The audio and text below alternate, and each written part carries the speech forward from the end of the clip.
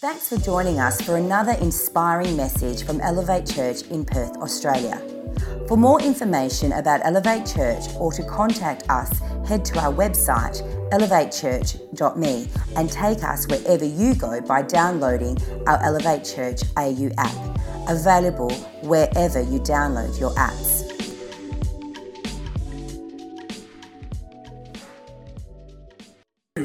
Hello, this is Money. It's a great day to be green. Yes, the environment is important too. I was referring to green, the color of my shirt, which you cannot see, and the fact that I am the embodiment of money. I should get a better slogan. Absolutely, Kevin. I can tell you your net worth right now. It's nothing. Yeah, no, like 0.00. But listen, hey, even though you're technically worth nothing in dollars and cents, did I ever tell you how much our friendship means to me? It is this much. I don't know, Karen, at the end of the day, what's the real difference between the 10 and the 11 Pro X? Whoa, 3 lenses. We just have to tool around with your financial plan, but we can get it, all right? Yeah, your security code is 616. Oh, you just bought it just now. That was quick. Okay. Well, can we talk about your new plan? Karen? Karen, hello? It's weird as if you hung up the moment I said plan. You spent $72.34. Can I just say, that's a lot of McFlurries for any one person, you know? Listen, Sonia, I know we've been on the rocks, but I don't want to give up on us, okay? I'm just asking that you check up on me every now and again.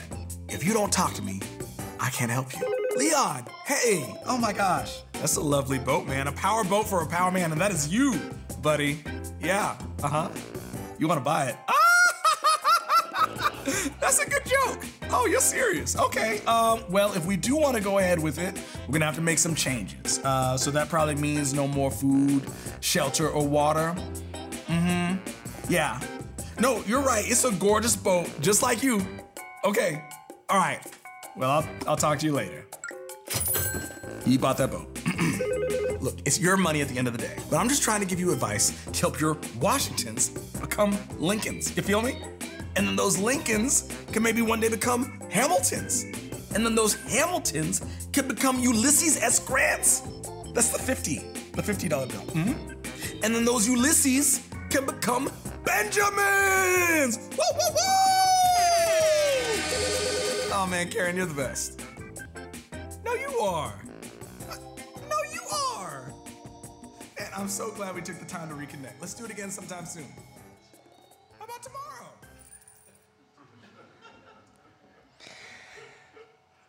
Well, good morning.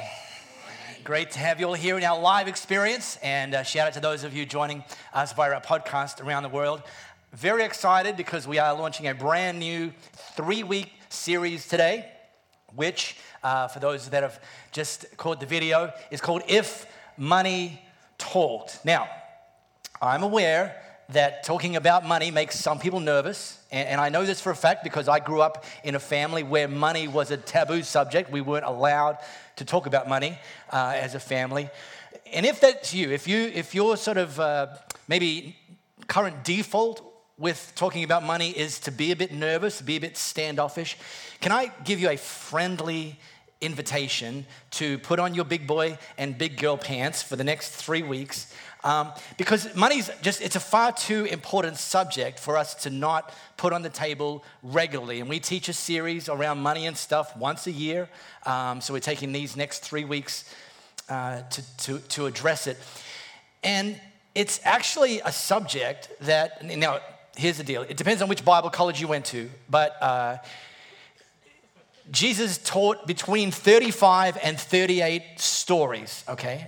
And 16 of them were about money and stuff. So nearly half of the stories that Jesus taught were about money and stuff. So he obviously recognized it was and is an important subject. So we're going to put it on the table for 3 weeks, go on a journey, this series called If Money Talks. And it's kind of a spin, it's a quirk, because normally it's us telling our money what to do. Go and buy me some groceries. Go over there and pay my mortgage. Go and hang out in savings for a little while. And so we're going to flip the script and have our money talk to us and listen to what it might say to us, which I'm aware, may also cause some of you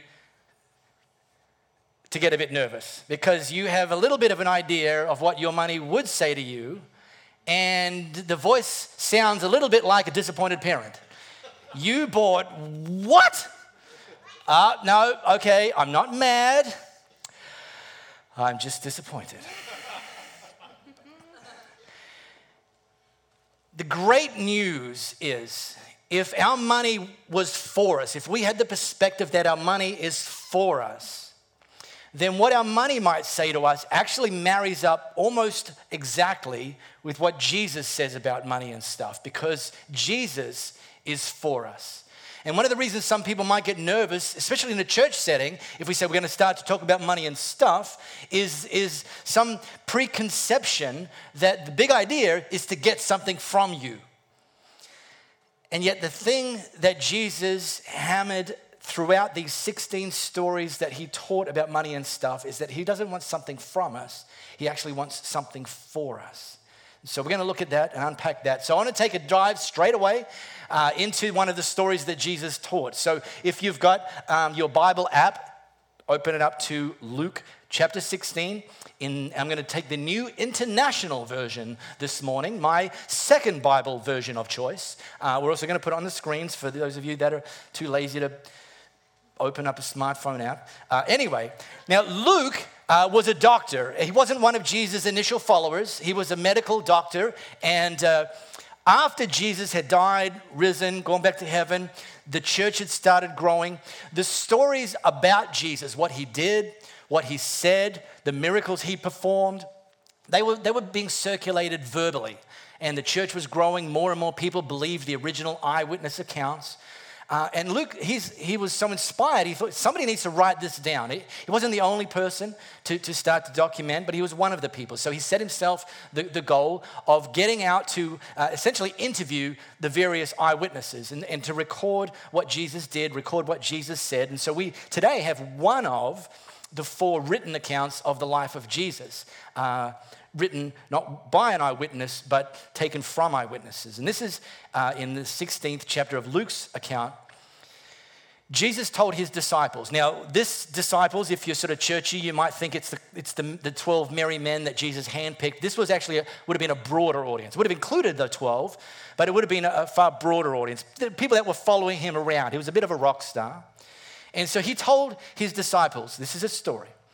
There was a rich man whose manager, now you know you're rich when you have to have someone manage your stuff, like pay someone to actually manage your stuff. So this guy, that's how rich he was. A rich man whose manager was accused of wasting the rich man's possessions. So the rich man called him in and asked him, "What is this I hear about you? Give an account of your management, because you cannot be manager any longer. In the words of Trump, you're fired." The manager said to himself, "Well, what should I do now? My master is taking away my job. And look, let's face it, I'm not strong enough to dig, and I'm too proud to beg. So I know what I'll do so that when I lose my job here, people will welcome me into their houses." So this is what he did. He called in each one of the master's debtors. And he asked the first, how much do you owe my master? 900. 900 gallons of olive oil, he replied. The manager said, quick, take your bill, sit down quickly. Shh. And make it 450. And then he asked the second, how much do you owe? 1,000 bushels of wheat. Shh. Okay, take your bill, make it 800.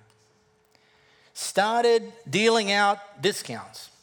And in this group of disciples, this audience, I imagine there was 2 kind of broad groups of people. There was other people, poor, who owed people like his boss, and they're like, "Hey, I love this guy." And then there were rich people that are like, "What a crook. Who gave him permission to, that's not his decision to make." So Jesus continued with the story.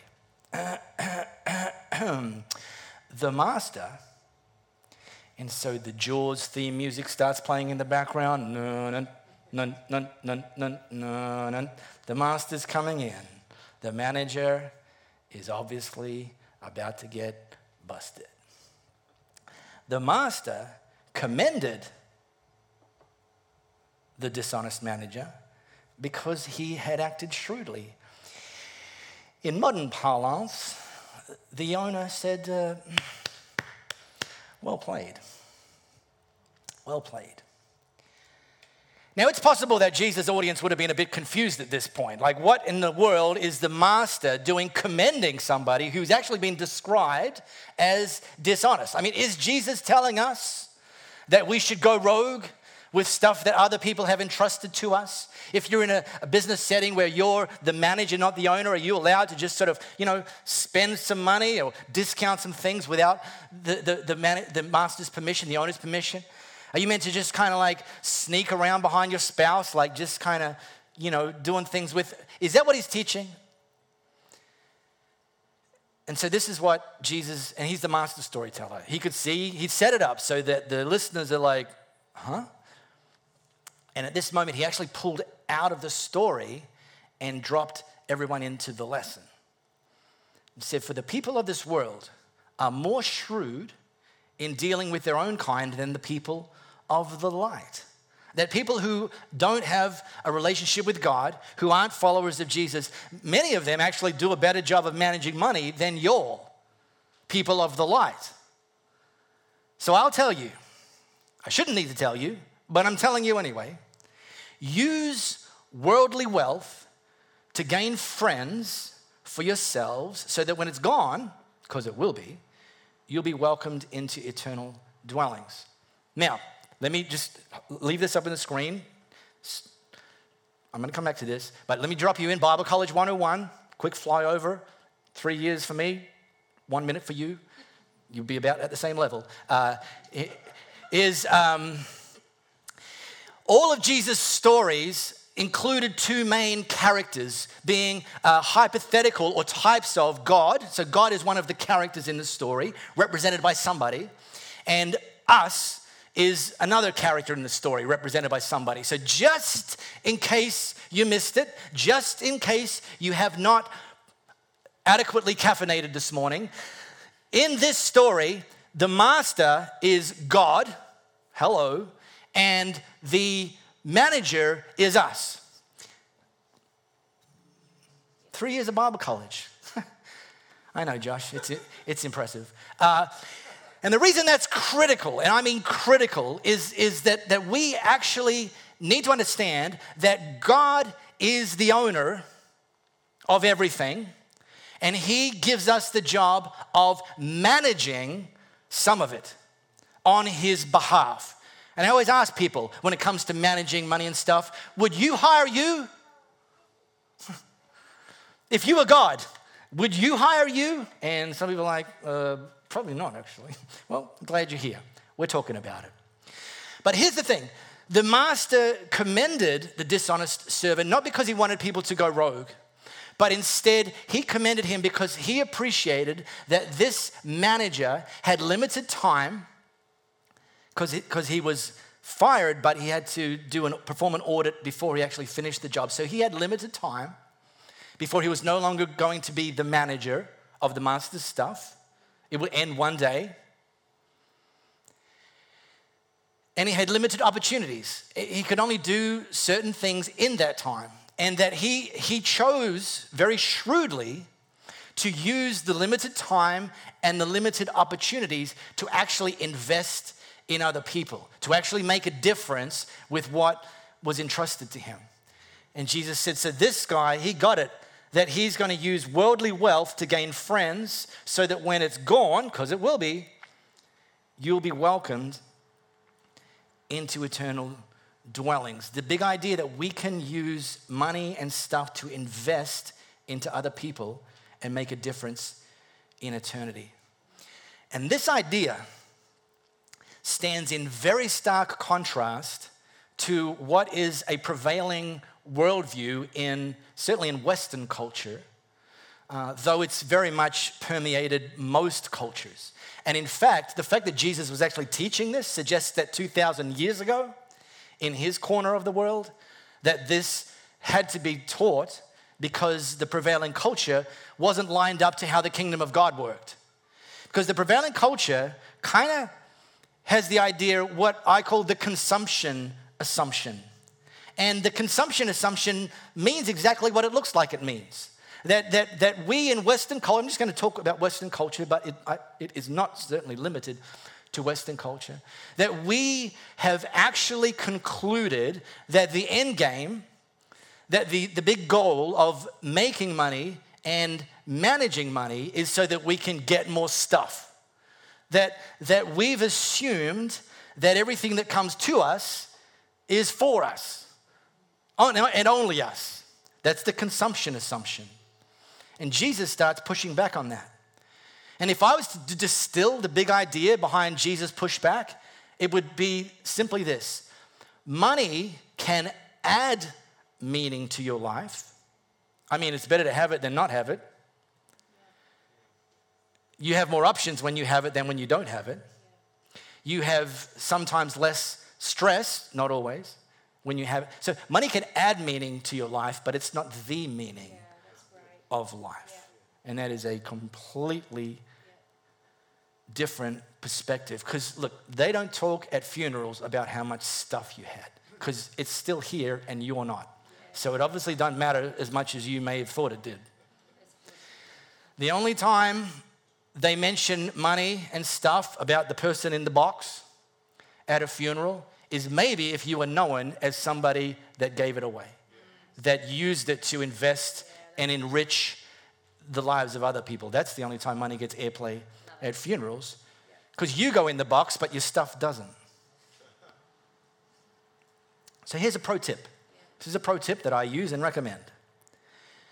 When you get some next money, that's what our 6-year-old nephew would say. When you get many monies come your way, next paycheck, ask this question. How can I use some of this? Because Jesus doesn't call us to give it all away. Just, all right, you don't have to hide your wallet. He's not coming to get it.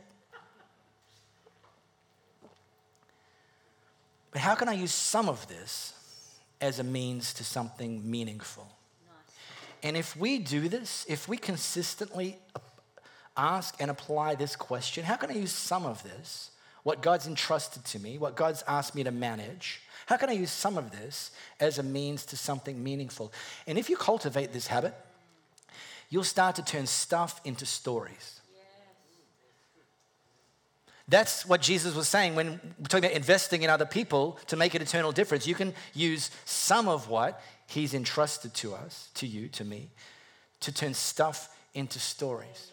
So let me give you a flyover. Some of you are like, oh, this again. I've been here last year. You taught the same thing. And the year before, you taught the same. Oh, well, too bad. Next is some of you are new in the last 12 months. And so I want to just give you a flyover of our best understanding of how this actually plays out, like the mechanics. How do I, in very practical ways, use some of what comes my way financially as a means to something meaningful? And many years ago, one of my friends who's got much bigger brains than me, in fact, I think he's got much bigger brains than pretty much anyone on the planet, he distilled the idea of what it looks like to do this into the phrase, first 10% giving is both a goal and a minimum. So the Jewish part of the Bible, we call it the Old Testament now, has a word called the tithe. And like whenever you have to explain it, just use the explanation and not the original word. That's kind of saves a lot of sideways energy in life. So the first 10%, God talks about bringing the first and the best, bringing the first 10% of any increase. We say it's a goal and a minimum. We say it's a goal because not everyone's ready to start at 10%. Like 10%? What? Like, okay, I'll come to that. But what happens is God calls us to grow in our faith and go on a journey where we look at the first 10% as a goal. And that first 10% is used to invest not in the local church, but actually through the local church. That what we give, the first and the best, in and to the church is actually used to turn stuff into stories. And Louie and I, we bring our first 10% every 2 weeks, pay fortnight. And so when we're here and a first-time guest walks through the door, their story has now become part of our story. When we see people getting dunked, there's a baptism tank over there. When we see people getting dunked and most of the time retrieved again, that story becomes part of our story because our giving, our first 10% giving, made that happen. Then we say, well, it's a goal and a minimum. So giving that it's a goal. If you're at 0%, and look, I don't know if you are. The point is, if you're at 0%, then my strongest encouragement is to dip your toes in the water of turning stuff into stories and maybe just try 1%. Next pay period, okay, I can do this. I can 1%. And see what happens. See if you miraculously make it to the next pay period without having to sell a vital organ or a child or something else. And then you're like, oh, okay. Whew. Next pay period comes along, you're still here. Whew. Well, I'm going to do it again, 1%. And then just, okay, at some point, I'm going to go 2. And then just go on the journey. If you already started that journey and you're at 5%, then maybe next time go to 6. 6, yes. You're like using your banking app like you're sitting on a roller coaster ride. 6. I'm still here. Yeah, that's right. You will be. I almost guarantee it. I'd say money back guarantee, but I don't keep the money, so can't help you there. And then we say a goal and a minimum because there's other things beyond resourcing the local church that God wants to do. And again, this is all through the pattern through the Bible. He wants us to give to what we call it spaces and places, buildings and equipment. Buildings and equipment. That's not very sexy. Well, you're in one now.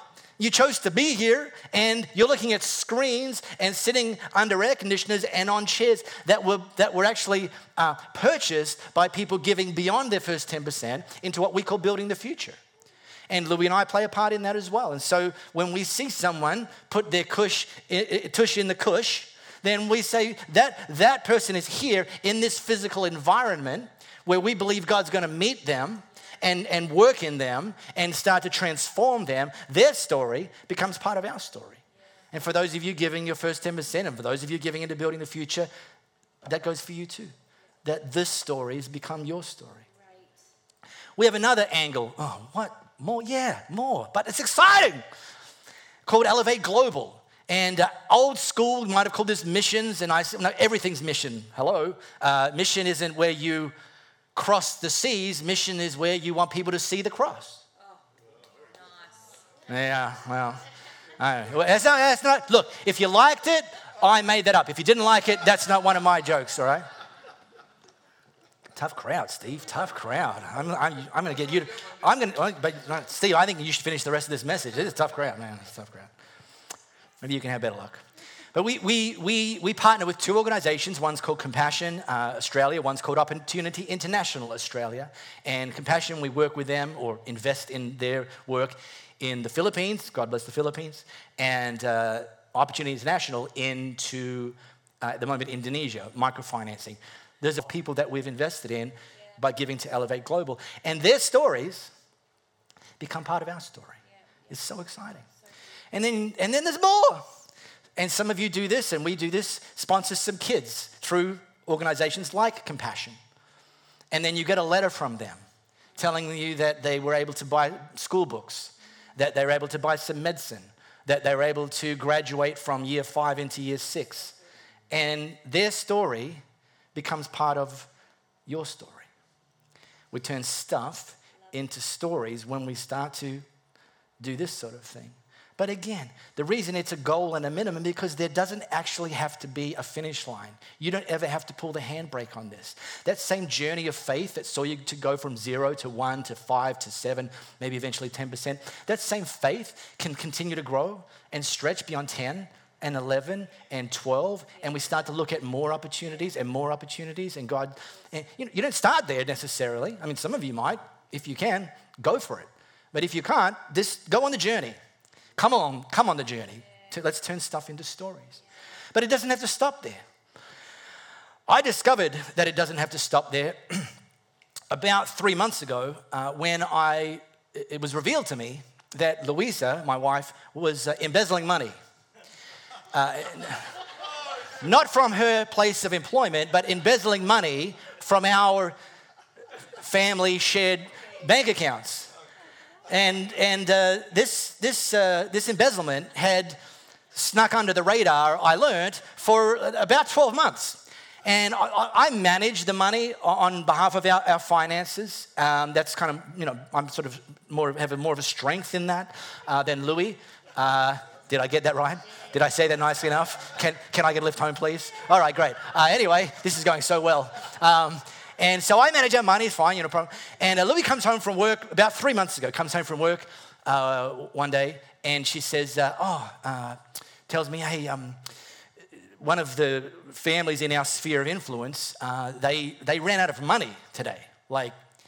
And the husband, he's self-employed, and he'd had like a couple of very lean months of getting work. And they literally on that very day had run out of money to buy groceries, and they've got a kiddo, and they're in tears and just completely distraught and completely baffled as to what their next step could even possibly be to put dinner on the table that night. And Louis said, so they told me, and so I gave him $1,000. And I'm like, that's great. I'm not, what? No, I'm like, that's great, babe, that's great, so good. Oh man, yeah, and how'd they go? Oh, they were bowled over. Oh no, we can't take this. I'm like, no, it's not, no, take it, please. No, we couldn't, no, take it. And this is Louis telling me this story. They're crying, Louis crying. And I'm so proud of you. I'm so proud of you. Just one question though.